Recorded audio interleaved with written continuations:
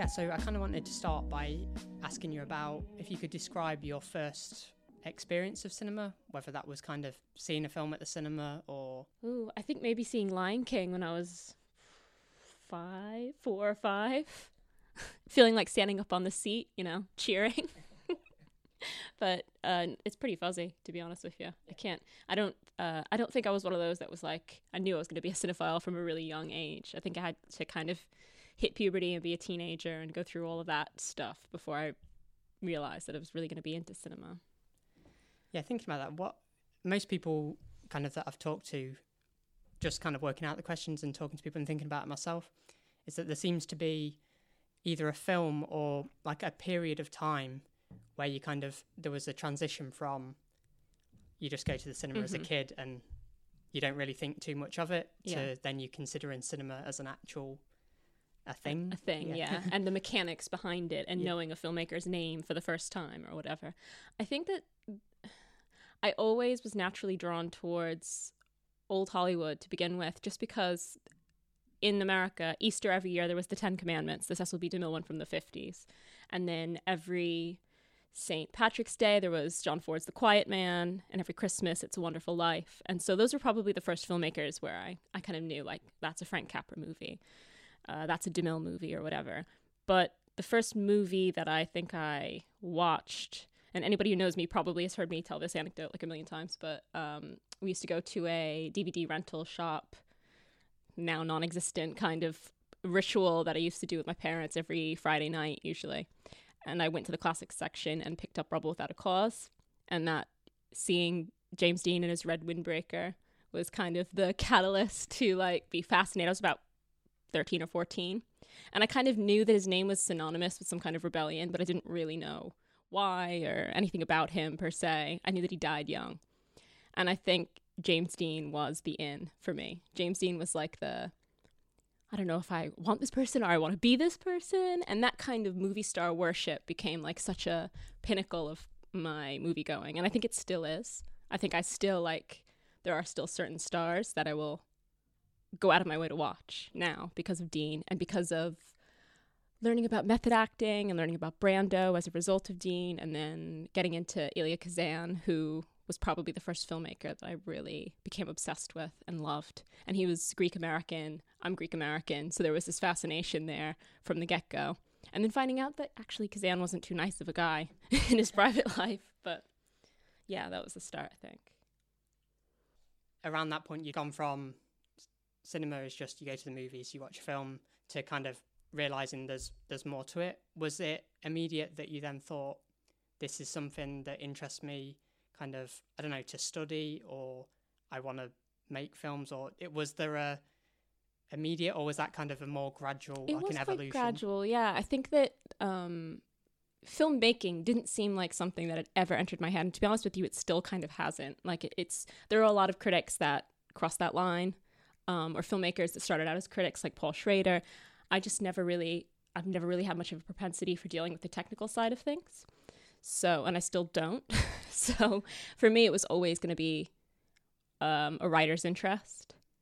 And I think for a long time, it was just obsession. So for a long time, it was just watching movies over and over and over again. I watched Rebel Without a Cause, Jesus, I don't know how many times. I just showed it to my 15-year-old sister for the first time when I visited home.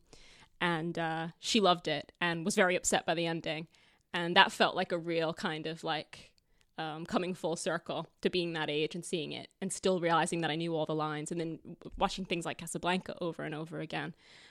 It wasn't really until I started looking into, when I was close to graduating high school and I started realizing that I could actually study film and that cinema was something that they taught at universities, before I was like, oh yeah, that seems like a natural choice.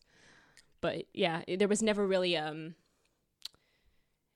it was very emotionally led, I think, rather than intellectually led for me, if that makes sense. Yeah, that makes sense. So then you were saying, kind of, at the time of graduating from high school, then making a decision, did you go to study film at university then, or was it kind of, I know speaking to other people, a lot of people were interested in film, but found that they did a degree in something else and then came around to film either in like a master's or just by circumstance?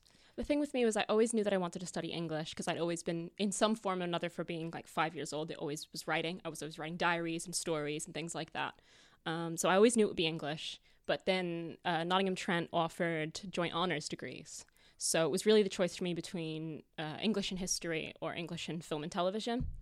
And that was tough for a while, but I felt like I'd studied history quite a bit in school, whereas film was something that I just didn't, there was so much to learn. And I felt overwhelmed by Mubi, which was then called something else that I can't remember the name of, but it had a different name, and it was when I was still in school. Would you say like studying film changed your taste in cinema? Obviously it would expand what you've watched, but can you saying kind of like more old Hollywood films you were interested in beforehand? Did that change over the course of studying? Yeah, absolutely. Yeah. For me, it was old Hollywood and like French New Wave, like kind of very familiar French New Wave, Godard and Truffaut and stuff like that. So when I got to Intro to European Cinema class, I got to learn about Italian neorealism for the first time. I got to see a Jean Renoir film for the first time. That was all stuff that was completely new to me. And I knew from the get-go, like that was always the class that I was looking forward to. It was on a Friday morning. That was always the class I was looking forward to. And so I think it massively changed it. And also the library at Trent on the Clifton campus was always really fantastic for the cinema studies. And they always had great critics as well. They had loads of books by Pauline Kael. And that got me really fascinated in like 70s Hollywood. And her writing about like Martin Scorsese's movies and William Friedkin's movies and Paul Schrader's, all that kind of stuff. And it coming from a female critic, which was kind of new to me. That was, I think, what really got me thinking about that. And also, I think university, I mean, I don't think it would be overstating it to say university had like an absolutely formative experience in how I thought about cinema. Would you say that, was it an immediate thought then once you started studying film that you wanted to write about film? I know you said you weren't kind of ever not interested, but wanted to pursue making films. Did that come immediately, or was it through seeing all these films and then reading, like you're saying, like Pauline Kael? I think partially that and partially having to write a 13,000 word dissertation or whatever. And I could have done it on a lot of different things. I chose to do it in Martin Scorsese, which must have been cause for all of my tutors to roll their eyes back into their skull, because God knows how many students, probably mostly guys, wanted to write about either Scorsese or Tarantino. But they were happy with the results. They wrote about Scorsese and the American Dream. And that kind of deep research and spending like 8 months or whatever it was on producing that document made me feel like I wanted to continue to do that. I wanted to continue to like deeply analyze films and see them from my own perspective, see them from, I guess partially from a woman's perspective as well, that my way of reacting to things was maybe not the same as other people's. And not being arrogant enough to think that like I had a completely unique insight into cinema, but also just feeling like I wanted to express that, I guess. And just starting out writing a blog to that effect. Like in my last year of uni, I realized that I still really enjoyed doing it. And I guess unlike most kids that were finishing uni, I actually wanted to continue to write rather than be like, oh my God, please stop, you know. I know this is a lot to kind of condense, but what was the path then from, like, you finished your degree, you know you want to continue writing. I know you mentioned then about doing a blog. I think one thing that, I don't know, even for someone who is really interested in cinema, like the path of someone to become a film critic seems, I don't know, it's not a very obvious... It's not clear cut, is it? No. It doesn't seem to be, all those people went that way. It's like every single person has a slightly different... Yeah. What was your kind of path? I guess, I wish there was like an easier answer for this kind of thing, but like it was mostly through like blind kind of stumbling. Because I'm American, because my student visa was about to expire, there were a few months in between sorting out my immigration papers that I could not work in the UK. So I had a decent amount of time on my hands to tinker around basically with writing, watching loads of films and writing a lot, and joining Twitter, which was a different place in 2012, I think, than it is now. It was mostly just really enthusiastic, geeky cinephiles all wanting to talk about movies, and then you saying, oh, I just watched this Bob Fosse film and I want to talk to somebody about it, and there being like two people on the internet that they'd seen it and they wanted to talk to you about it, and they'd say, oh, have you seen this other movie? And that community, that sort of little like fledgling bit of community, ended up like that entire group of people ended up becoming kind of film writers through one friend of ours who is now one of the critics at The Observer, Simran Hans. She started a not-for-profit, just for fun website called Kubrick on the Guillotine, and a bunch of us started writing for it.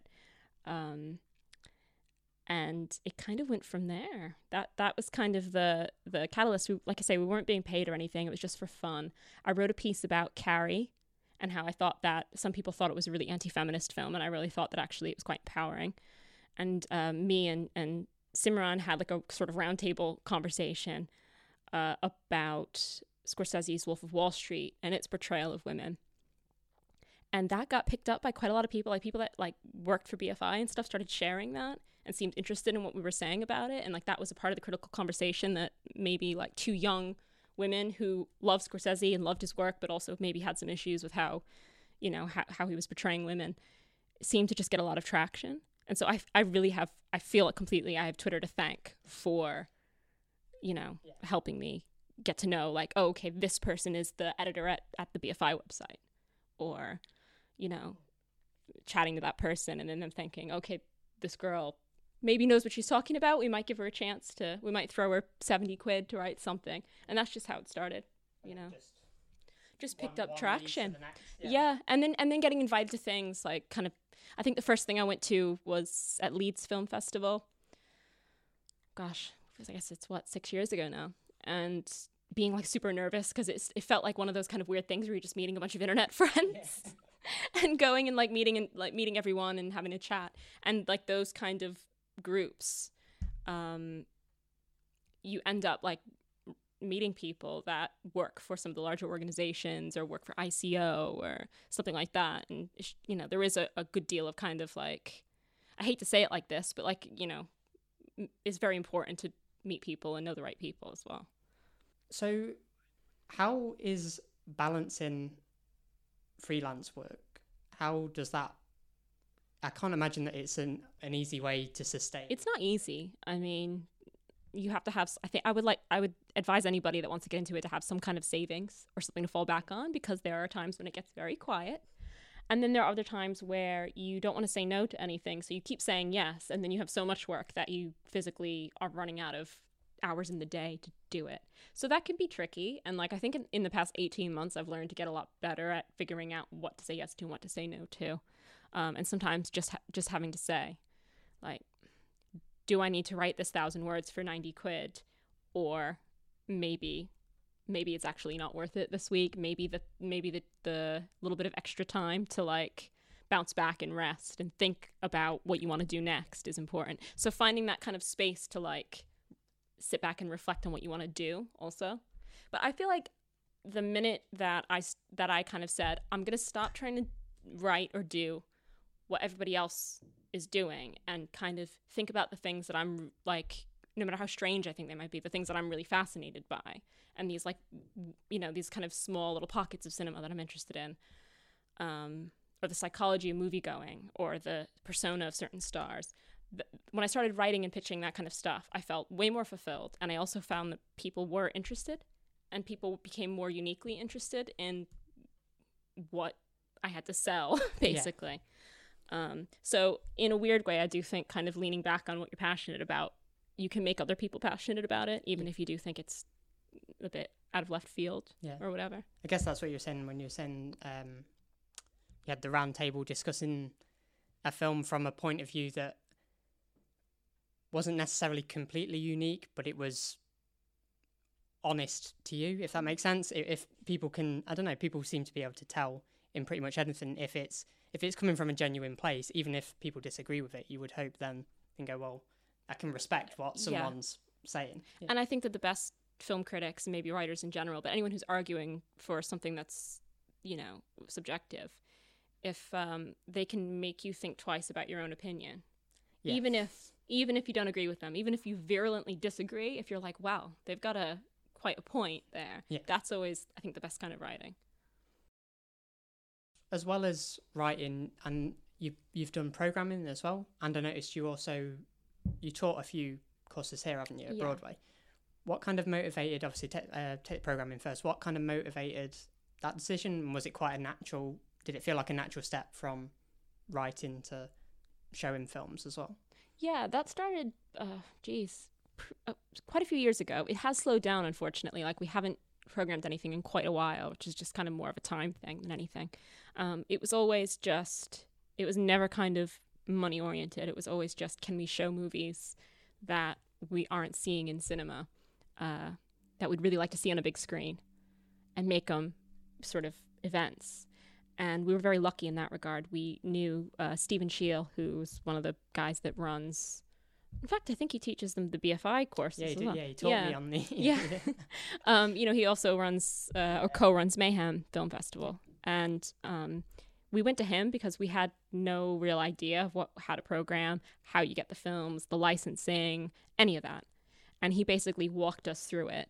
And we went to his office and he showed us the website for, all the websites for getting access to licensing and everything, and basically helped us set up. When I say us, I should go back and say it's me and my husband, Charles, who we both love 70s American cinema. That's kind of always been the one crossover that we share. Like, he wants to leave the room when I want to watch 50s musicals, but 70s American cinema is kind of where we meet. And so we wanted to show The Last Detail and Vanishing Point. That was the double bill that we started out with. We managed to get it screened on the 4th of July, which was kind of perfect.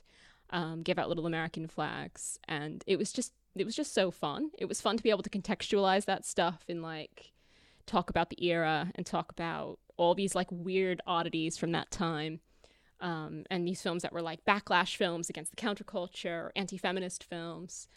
And what I found is the more stuff we screened, the more you had to contextualize it for the audience, because some of the stuff really does not wash now at all. And you forget how you remember it watching it at home, and then you put it on a big screen for a group of people, and there'll be a scene in one of the films that's like horribly homophobic or something, and you think, my God, like this.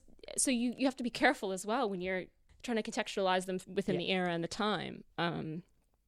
And just that they're not seen that much or screened that much anymore. So yeah, that was pure kind of out of love, never really made any money from it. But it also really taught me a lot about that side of things. So like talking to like friends here at Broadway that do programming and stuff like that, and other people, further afield that do, and learning from their perspective what sells and how to market a film, and, all that kind of stuff when you're thinking about it commercially is useful, I think, as a critic as well.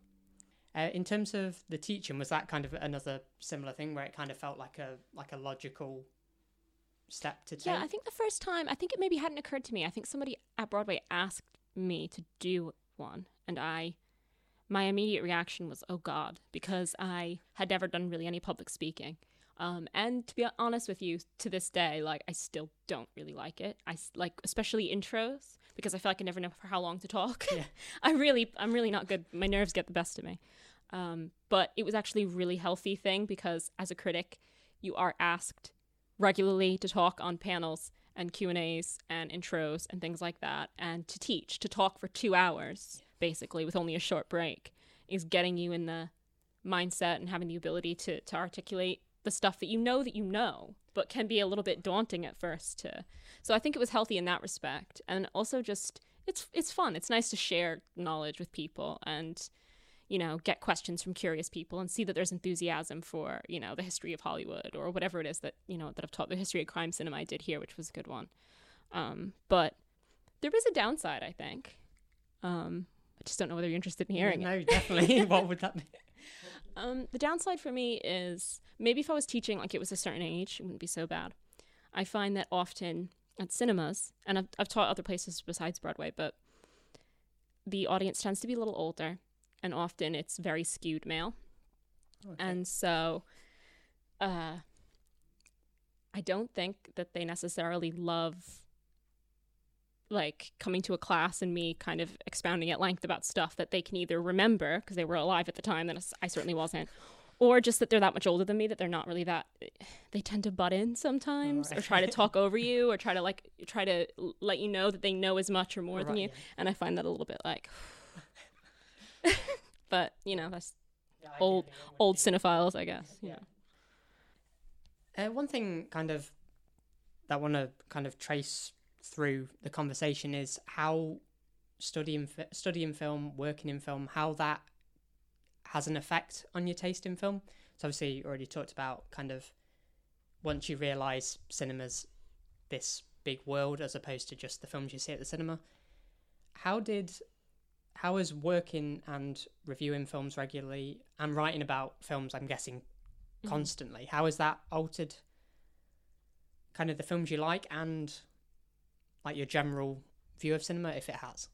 I think it has to some extent. I think particularly when you're festival going, I think you walk into things that you know next to nothing about, and it opens your mind to watching things that you probably wouldn't have otherwise. I still have massive blind spots. I think most people do in the film world. I think everyone has. Like, I know very, very little about Chinese cinema, for example. That's just straight over my head. But yeah, there are certain kind of national cinemas and art house cinema that just generally I probably wouldn't have known about. And plenty of things when you go to festivals that don't actually get UK theatrical distribution. So, you know, that kind of stuff is really helpful. I think that in some ways, though, it also has made me lean more heavily into the things that I've always loved, because when you're thinking about and writing about films for a living all the time, it doesn't, for me at least, it doesn't really make me want to not watch movies at the nighttime to relax. But what I will watch at the nighttime to relax will be the stuff that's tried and true. Yeah. Cary Grant movies, or, you know, The Awful Truth, or Only Angels Have Wings, or something like that, you know. Yeah, because I guess you're taking risks on stuff and kind of expanding what you're watching constantly. So yeah, you kind of, I think it's natural to kind of fall back on the things that made you fall in love with cinema in the first place. And also, you know, like really just dumbass comedy as well sometimes. Like, I just love Step Brothers. I will happily watch that movie anytime. Learning not to be like snot-nosed about movies, which I probably was when I was 17, like most 17-year-olds are. But fundamentally, I'll argue this till I'm blue in the face, you know, that cinema was a vulgar art form that was born for immigrants and working class people that highbrow people look down on. And so to turn it into our own highbrow kind of, you know, plaything doesn't really make sense. It's for people that want to go watch explosions. Yeah. Like, that's fine. But, you know, there's no harm in it. It's just not all there is to cinema. What advice would you, if someone was studying film, either to be a critic or a filmmaker, would there be any advice that you would give? Yeah, I mean, it's tough. I guess times have changed a little bit since I've graduated. But I think that it's very important to I'm trying to think of a way to say this that doesn't sound too cynical. First of all, it's knowing that financially you're not going to necessarily be in a good place, even when you're doing more or less what it is that you want to do. It can be very difficult. The other thing is you have to get your name around. You have to meet people. I think the best thing for young people to do if they're still like in uni is go intern or volunteer at film festivals. So many of the people that I know that work high up at like major film festivals, whether that's London Film Festival, Toronto, Sheffield Doc Fest, which is a good one if you're in Nottingham, they volunteered, and it got them understanding how a festival worked, seeing loads of movies for free, meeting people, going to the parties and stuff, and rubbing shoulders. And you'll find that kind of thing, if you're looking for an in, people are generally pretty friendly as long as you're not aggressively networking them to death. And yeah, if you, I hate to say this, make a Twitter and just kind of, you know, get talking to people, I think is just the main thing. It's just meeting people and getting yourself into that film world. It's the most important thing.